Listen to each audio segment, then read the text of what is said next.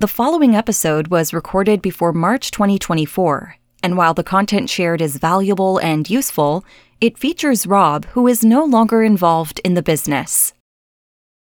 Go on then, give us a sniff. Lovely. I think someone's got a bit of a cold, haven't they, Robert? I have. Are you feeling a bit sorry for yourself? I feel a bit poorly. I've got a bit of a man flu. I did say to Rachel last week when she had a cold, I said, oh, shut up, man, it's only a cold. But now I want some sympathy. Some people start a podcast by sort of giving a little clap to line up the audio and stuff. We're going with the sniff. Every time I say sniff, are you going to sniff?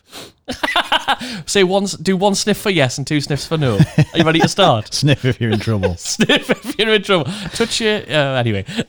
Please welcome my co-host for the episode, the man who keeps dating women called Laura, so he calls them Laura 1, Laura 2, and so on and so forth. Hypnotist, Robert Temple. And the man who has breakfast looking at the sea, but he calls it an ocean every single day. It's the mind reader, Kennedy. Let's start the show.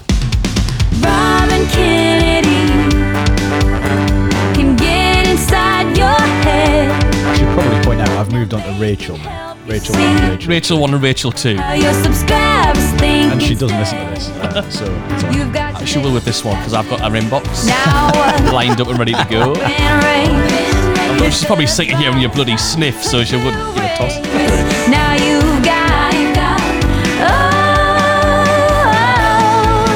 the email You're singing now! show. I've got my confidence up after we appeared in Andrew and Pete's Christmas song last year.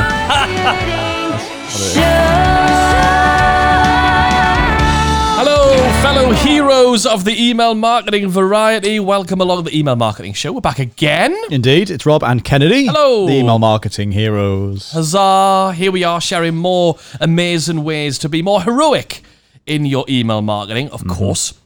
This week, Rob, I thought what we would talk about is how do you come up with questions and ways of engaging people through getting feedback and stuff from your sort of subscribers so you can actually turn that into sales. Because one of the things I think we hear a lot is you should ask your subscribers what they want and then give them what they want, either through that's going to be your front end thing, a free thing, or that could end up being your product, right? Yeah, and we should obviously put out there that we have a vested interest in this idea because we created a survey platform that was built to do exactly this. To do this, yes. So there is a bit of a plug there. If you're interested in using surveys in your marketing and you haven't already, you should go and have a look at Response Suite. It's going to make everything we're going to talk about much easier for you to do.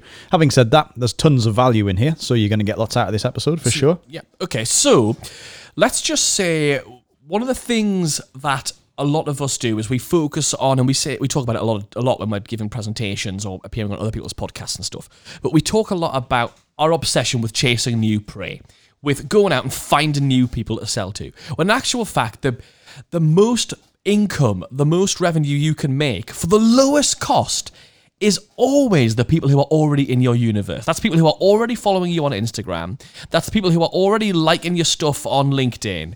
It's the people who are already on your email list, who are already in your world, and probably have already spent money with you. Now, one of the things I know a lot of businesses do, especially online course creators, people like us, is we'll sell a product and people are buying it. So, you're running your ads or you're doing whatever you're doing to get sales.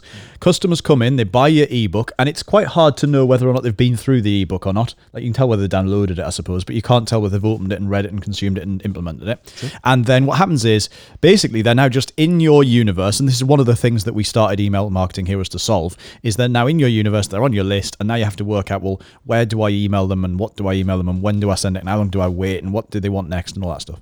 And it's a lot of bloody questions. One of the things that most people don't, and that's just a handful of them, one of the things most people don't do is to send out emails that just serve the purpose, in theory, of finding out what they thought and how did you get on. In other words, a lot of marketers would see that as a waste of an email because I could be selling something in that email. Yeah, because I think do you not think it's because perhaps we often see it as our job as marketers and salespeople via email to push? Right, and because I think a lot of people have actually accepted email marketing for what it is, air quotes, which is a broadcast medium, and we've had this conversation about the fact that really it needs to be a two-way dialogue. Yeah. But what that means is that realistically, until you listen to this episode, the only thing you can do is to guess what they might want and send it to them, and hope, and know that some people are going to unsubscribe, some people are going to open it and ignore it, and some people are going to buy it. Okay, so if you'd like to understand what it is your people want, then this is a cracking episode for you to strap yourself in, because I think we're going to go into that now. So one of our favourite ways of doing this, and the simplest way, it's not rocket science, it's dead easy, is obviously using surveys.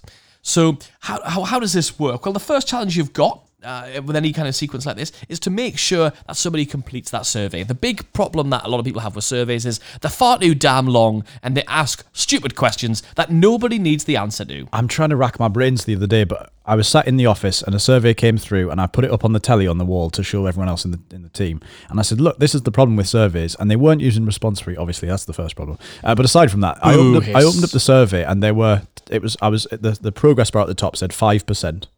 So that gives you a clue, doesn't it? Another one you're talking and about. I can't remember who it was. Anyway, and there was 10 questions on, and that was page 1. And you were on 5%. And that was 5%. So there's technically, I guess, 19 Who the more hell? pages I mean, or something. I haven't got time to fill that in. No, I haven't. And that person's probably the same person who's going, oh, nobody fills out my surveys. You're damn right, because I don't want to have to sit and get a university education to actually have to sit and fill out your survey. So keep it dead short. When we say dead short, we're talking about 3, maybe 4. Let's top it out at 5 questions. So what should those questions be? Let's say you've just had somebody register for an online or live event, so that could be a webinar or a seminar, something like that, or someone's just joined your list, or someone's just purchased something. So a significant action in your business, we call it a significant action, right? So they've just done that.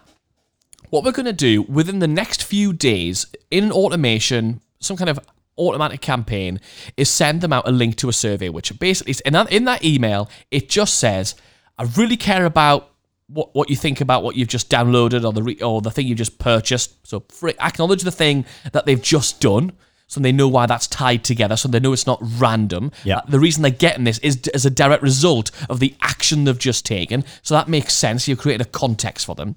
And then you say, I've put together a 3-question survey that involves you clicking the mouse 3 times, and it will really help me to understand how I can help you best. What I've told them by doing that is I've said it's short, it's quick to fill out. It could be a 3-question survey, but if one of my questions is, list the 42 favourite things that you like about living in a Greek island, then it's going to take you a long time to fill that in. Right. Whereas if I say it's 3 multiple choice, you click your mouse twice, I know that I've got time to do that right now. And a big, bold link to go and do it.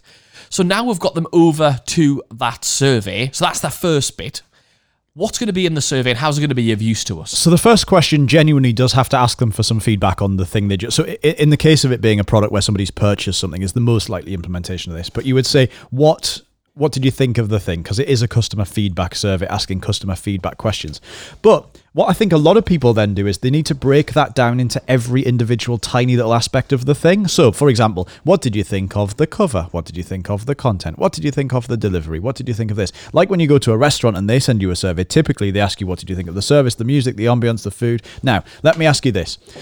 Kennedy, out of 10, 1 to 10, or 0 to 10, 1 to 10, what do you think, if your product or service is an acceptable number where you'd go, that is good, that's good? What would you think? I think the lowest end of good for me is 7. Right. So if somebody says that your thing was an 8, a 9, or a 10, it's definitely, you're okay with that? I'm really happy. Right, great. In that case, do you really need to know what made it a 9 instead of a 10? No, especially when and it really pisses off when it's a restaurant and they say, so you've been to your restaurant and you leave, you get that text and you click on the link in the text and it goes and it says, what did you think of the location? Well, if I say it's shit, what are you going to do about it? Nothing you can do. There's nothing you can do about it. Like, it's like, if you're talking about the service, okay, you can improve that. So they're mostly asking stupid questions. So the only time you would ever maybe want to dig into all the individual little bits of it is if they said it was a 2. You probably want to know, okay, right, why was it a 2? But chances are it's going to be everything. It's like, well, everything was crap. It's only going to be if they put you a 5 or a 6, you might be thinking, well, I'm obviously falling over somewhere, but I don't know where. But also, if it's a 2, you don't want to then appear some more questions, the new adverb, appear some new questions which are about digging into that pain more, make them feel, how bad was it? Oh, was it really bad? Yeah. You don't want to do that. Instead, why was it not a 0? Exactly, yeah. Tell us which bit you particularly hated. Instead of that, though, what you should be doing, sorry to just talk over you there, but that's all right. One of the things that you could do at that, but you should do at that point, rather than go and tell us more about that in this anonymous looking survey or this personality-less survey, is to say, if they say it's a 2, let's get on the phone because I want to talk to you. Right. That's what that person deserves at that level of dissatisfaction. Now, the truth is, that should be a rarity, shouldn't it? For all of us, that should be 'cause we produce good occasionally. stuff, right? Occasionally, we get somebody who didn't like it, and I think all businesses and everyone listening to this, us, we should know that doesn't happen very often. So that's fine. So hopefully, if we achieve one thing before we die, and this cold, I love how bloody morbid this is. You've got a bit of a cold. You're this not cold dying. might finish me off. Is all I'm saying. I don't want to be a drama queen. So if you want to apply to be another guest be my co-host on the show, by the way, I'm up for it. So if we achieve one thing before we finish our careers and retire or die, I think it needs to be that I thought people you were going to say before I finish you off. people will understand and accept the reason why they don't have to ask, what do you think of this? What do you think of this? What do you think of this? What do you think of this? It's not important. No, it's not. And so if somebody says, and that applies to everything, if somebody comes to your seminar and you had 22 speakers on, you don't actually need feedback on every speaker. You just need to know was it, did you like it or not? Did it help you achieve what you wanted it to achieve or not? And if it didn't, then we need to dig into that. So for the people who say it was an 8, 9 or a 10 or a 7, 8, 9, 10, whatever, you can move on now.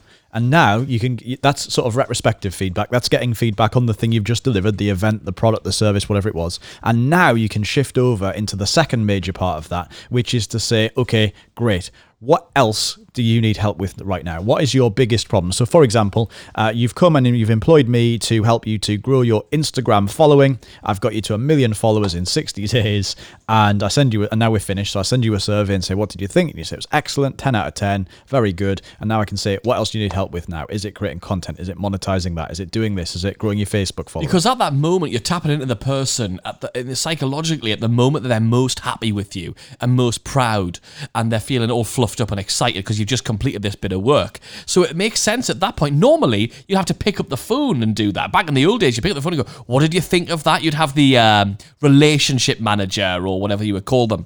And some companies still have that. And in of one course. person business, that's you as well, isn't it? Absolutely. Hello, what do you think of that? Great. What else do you need help with? Well, most of us don't like that kind of direct selling. So to do it in this sort of much more, well, first of all, you can automate it because you put it into an automated sequence, so it happens every time. So even if you're busy or you're feeling a bit glum that day, you're feeling a bit crap, or you're ill, you've got a cold or whatever it is, that email is still going out and getting that completion. So it means automatically they're telling you you're getting feedback, good stuff, but now you're also presenting them with a list of things that you do. And that's one of the things I want to highlight before we move on is, yes, they get to tell you which of the things they've got another challenge in, but most of us realize that most of our customers don't realize all of the things we could do for them. Most people don't know everything we do here at Email Marketing Heroes. They don't know that we've got some really good copy and paste campaigns in the game plan, and we've got entire courses, and we've got a thing which helps you build your list, and we do consultancy and actually help people to work out what they need to be doing, and we do done-for-you services where we build campaigns, and we've got an event, and there's all these, and we've got Response Suite, the survey platform. We've all got multiple products, and within what you do, there's elements of what you do, whether it's the content, or the growth, the strategy, whatever it's going to be. You do lots of different things. If the customers you've already got just knew a few more things that you do, you know that some of them would take you up on it. So by putting them into a survey as a list of which of these things are of interest, or which of these things, if you reframe them as like a challenge, which of these things are you struggling with right now and would you like some help on, then you're now letting them know, oh, I didn't realize you guys did that, or that you could help me with that. So they go, I'm going to check maybe more than one thing. And they're going to check those things. And now, because you've hooked your survey up, or if you use Response Suite, or if you don't use Response Suite, you could go in every now and again and check your table, your results, and say, oh, there's Jessica. She thought we were 9 out of 10. And actually, she also really would like to talk to us about her onboarding email campaign. So why don't I get on the phone? I'll drop her a quick email and say, thanks for that. Do you want to get on the phone and chat about how we can build that out for you? Now, I don't have to, I've skipped a massive part of that discovery piece of the sales sequence, and it's less icky. And most importantly, Jessica in this example has personally decided that she's happy to tell us that information. We haven't had to dig for it in a sort of traditional sales way. Yeah. Really powerful. Now, of course, that's 2 questions so far in this survey. Well, you could have them on one page. I think I probably would in some circumstances. Depends how you start, and what you isn't it? could do, of course, but maximum of 2 pages. And of course, if they say they really like it, then as well as asking them what else they want help with, you could have another question, which is, would you mind giving us a short testimonial? And you can have it so they can upload their little picture, so you can use that on the page, and you can get a nice testimonial out of it as well. Make that optional so they don't have to do it, but if they want to, they can. Like now, of course, if they say that that their rating of your product or service was lower than you would consider to be good. So if you'd say 6, 5, 4, 3, 2, 1, then of course don't have the new question. And this is just using, conditional or skip logic in the survey. You would then have it come up with a different question, which might be, okay, great. When would be a good time for us to jump on the phone and chat? Or can you book a call in here or something? Don't then say, and great, which of these other things would you like us to help you with? Bit of a given, but we'll just point it out to be sure. What's nice about this is then you go and either manually tag the person in your email marketing system or put them on the right list for interest in the thing they've just told you that they're interested in. Of course, like we said, Response Suite does that automatically. That's why we came up with it, and that's why we've developed it here. But you want to use that information. That's the most important thing. You've absolutely got to use the information. Most people run surveys once a year, a couple of times a year maybe, or after they've just had an event. So they don't use that information in real time. If you're going to collect the information and you're going to encourage people to fill out the survey and they're going to invest time in completing your survey, even if it's just clicking a button 3 times, then make sure you use that information. So now you know all the people who are interested in product A, and you can now put them into an automatic sequence of emails or into a broadcast or into some kind of communication that nurtures through them understanding the value of some of your other products that actually solve that problem. So now you've got this automated system where somebody buys your product and then a while later, a few days later, they get an email that says, great, would you mind telling us what you thought? Quick link to a survey, like you said earlier. Tell them it's quick, tell them it's multiple choice, tell them it'll only take a minute. They click twice, they give you feedback, and they tell you what they're looking for next. And then they automatically, hopefully, or manually get put into a new sequence that sends them emails to sell them the exact thing they've just said they want help with. So it's lower resistance. Now, there's a big important thing that a lot of people forget about this, so please don't forget this, and that is make sure you are able to identify who completed that survey. Right. There's a couple of ways of doing that. One of them is to add an additional question in the survey, which is, what's your email address? And you hope that they put in the same email address that they've got in your email marketing platform or your CRM, so that data you're collecting, those choices they make, marry up in your CRM, so that you've got that one view of the customer. What you might end up with then is you might have Bob at his website.com and you might have Bob at his other website.com. Or info at and Bob at is a common problem. The other way you can do it with various platforms, including Response Suite, sorry, I don't want this to feel like a Response Suite pitch, but just to let you know, if you want to make this simpler, is you can actually make that field hidden in the survey, so you don't actually have to ask them to type their email address in, because once you've emailed them with a link to the survey, you can actually invisibly pass their email address into a hidden field so that they don't need to type it in. But when they hit submit, it also gets sent across as well. So by doing that, you will see a higher, if you're able to figure out a way of doing that, you'll see a higher completion rate because there's no typing involved unless you're asking for the testimonial, but you're also reducing the number of questions. So that's really nice as well. One of my favorite places I've come across recently to use this principle is actually after one of these free challenges, the free 5-day challenge or whatever. Now, we talked about it back in episode 17 as one of the lead magnet ideas, but I'm sure you've seen them before. Somebody registers for a free challenge, a 5-day, brand building challenge or something where you're going to help somebody design their brand, if that's what you do. They go through this 5-day challenge, and at the end of it, somewhere built into that challenge, there's going to be, they're on your list now, but somewhere at the end of that challenge, there's going to be a pitch to join your membership or join your coaching program or consulting work, whatever. You make an offer. A bunch of people are going to take that offer, hopefully, if you've done it right. A bunch of people aren't. The best place one of my favorite places to use this principle is right after that challenge. So the people who don't buy it, they get a customer feedback survey. I wouldn't bother the people who did buy it, actually, truthfully, but the people who didn't buy it, they get a customer feedback survey that says, hey, thank you so much for completing that 5-day challenge. Look, I'm probably going to do something similar in the future, next year or whatever. So I just want to make sure I know how I can improve and what you thought of it. Would you fill in this quick survey? It's 2 questions. It'll take you less than a couple of minutes. You send them the survey. They say, would you rate the challenge out of 10?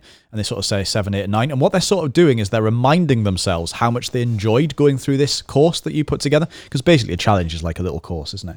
So they're reminding themselves how much they enjoyed going through this little course you put together. And now you say, great, which of these is your biggest problem right now? And now at this point, I would now list all of the reasons why somebody might buy your course. So I'm really short of time and I don't know what to do next. And whatever the reasons are that somebody should be paying you money. Big benefits or whatever. And then they choose the one or the ones that are most relevant, probably the one, and then they click next.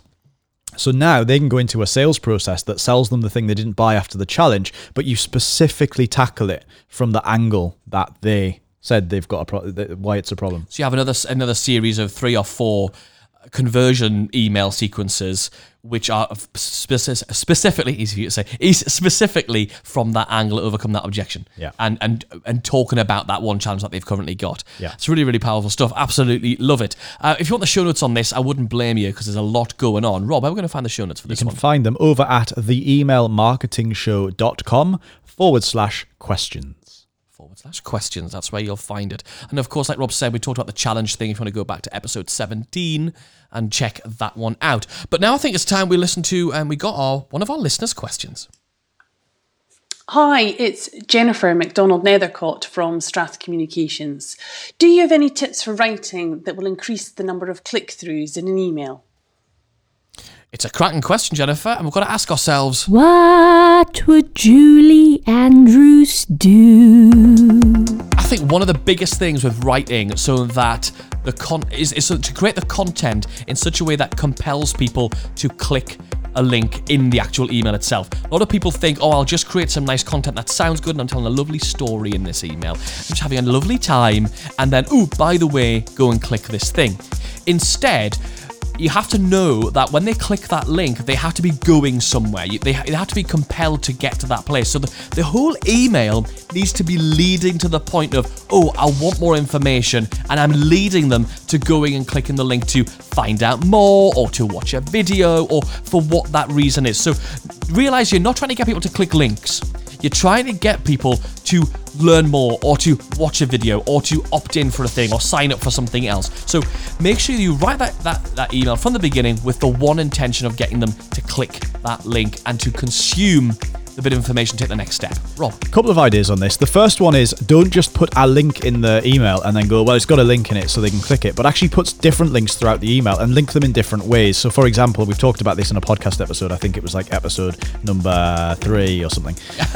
Episode 3, I think. What you want to do is so for example, one of them might be click here to watch the video. But earlier on in the email, you might have had a thing saying, hey Jennifer, I've just recorded this quick video for you, and you could link the words this quick video for you, and they can click that as well. So give them different types of call to action, different reasons for clicking. The other one is, in the earliest days of somebody becoming a subscriber, train them to click links in your emails. As part of your getting to know you sequence, as part of your onboarding sequence that gets them when they first become a subscriber, give them different types of things to click on. So get them to click to go and download the free report they opted in for. Put a PS that says, also, make sure you go and listen to my podcast, because that's one of the other places I share stuff with you. Or follow me on Instagram. Train them to get used to clicking links by giving them lots of things they can click on for different reasons in that first email. That's 2 minutes of answering Jennifer's question. That was a great question. Pretty good, that, wasn't it? Thank you for that. If you want to leave us a recording just like Jennifer did with your questions, make sure you go over to theemailmarketingshow.com, hit the big obnoxious orange button, and you can record it straight from any device which has a microphone attached to it, including your phone. So there you go. Well, that was lovely. I think it's now time for Subject line of the week. Subject line of the week. And you've got one, haven't you? I've got a cracking one from Kelvin Dorsey. So thanks for sending this one out, Kelvin. It's a really brilliant one. It says, a booze-soaked lesson for the modern copywriter. I'm in. I mean, it's what I really like about it is, so he goes on, basically the context for this is he talks about how his favourite drink and what he does and how he sort of uses that to leverage and come up with angles for writing copy and talking to people in a conversational way as if you're having a drink with them. Right. Is essentially the idea, and it talks about where that came from. So what do you like about it? So it's got a sense of drama to it, doesn't it? Like, really does. For example, it paints a really good picture. But it hasn't gone too far. So, for example, it doesn't say the alcoholic copywriter's tip or the something. word alcoholic doesn't paint a picture particularly. Booze-soaked, in my head, I'm building that picture up of there's a person literally lying down just in the street, in the gutter, completely covered. They may not be an alcoholic, they're just absolutely, I think of them actually as soaked, literally poured alcohol on them, funnily enough. But I mean, I haven't read the email, but I'm assuming that it's not actually about somebody who's truly an alcoholic. So the other thing is the word alcoholic would be too inflammatory, if that's the word. It would be too blown out of proportion. Whereas reading that, it sounds like, you could that email could be about a whole bunch of things. It could be I spilt the drink over me. It could just be I spilt it over the paper I was writing on it, and it would be fine. So I think it's an interesting word rather than... It's a good turn of phrase. I think one of the things we should all start doing is collecting those turns of phrase. Have a little document on your phone. I've started doing this over the last sort of few years, is if I hear a good turn of phrase, I'll just write it in my phone and say, I'll use that at some point. And the big thing for subject lines, which I think a lot of us forget to do, is paint mental pictures with them. Like, that is you can really see that in your mind. The other thing I really like about that, just before we wrap up on that one, is that you can tell that the word booze is the word that he uses in everyday life. Whereas, and a lot of us are far too scared to use the word. Like, for example, we're from the Northeast. Even though our subscribers, a lot of them aren't, we could easily use the words, how if we wanted to, and it would be fine. People would get into it. I'll read. I'll read. I love it. That was this week's Subject Line of the Week. Subject Line of the Week. It's been a long old episode, and we're going to try and keep it a little bit snappier, I think, in the future, because we've just blathered on and got excited about all this stuff. Carried away. We just got a wee bit carried away. But if you haven't already, make sure you do smash the subscribe button on your podcast player, and we can go over and listen to this again on the show notes page. But of course, read the show notes for this over at theemailmarketingshow.com/questions. And hey, while you're out and about, while you're hitting subscribe on your podcast player, if you want to do us a massive solid and leave us a little review, that'll be very lovely of you. I think that's it for this week, Rob. We'll see you next week. See ya. The Email Marketing Show. Go on, give us one more sniff. Disgusting. You're going to use that on your next challenge, aren't you? What, a sniff? So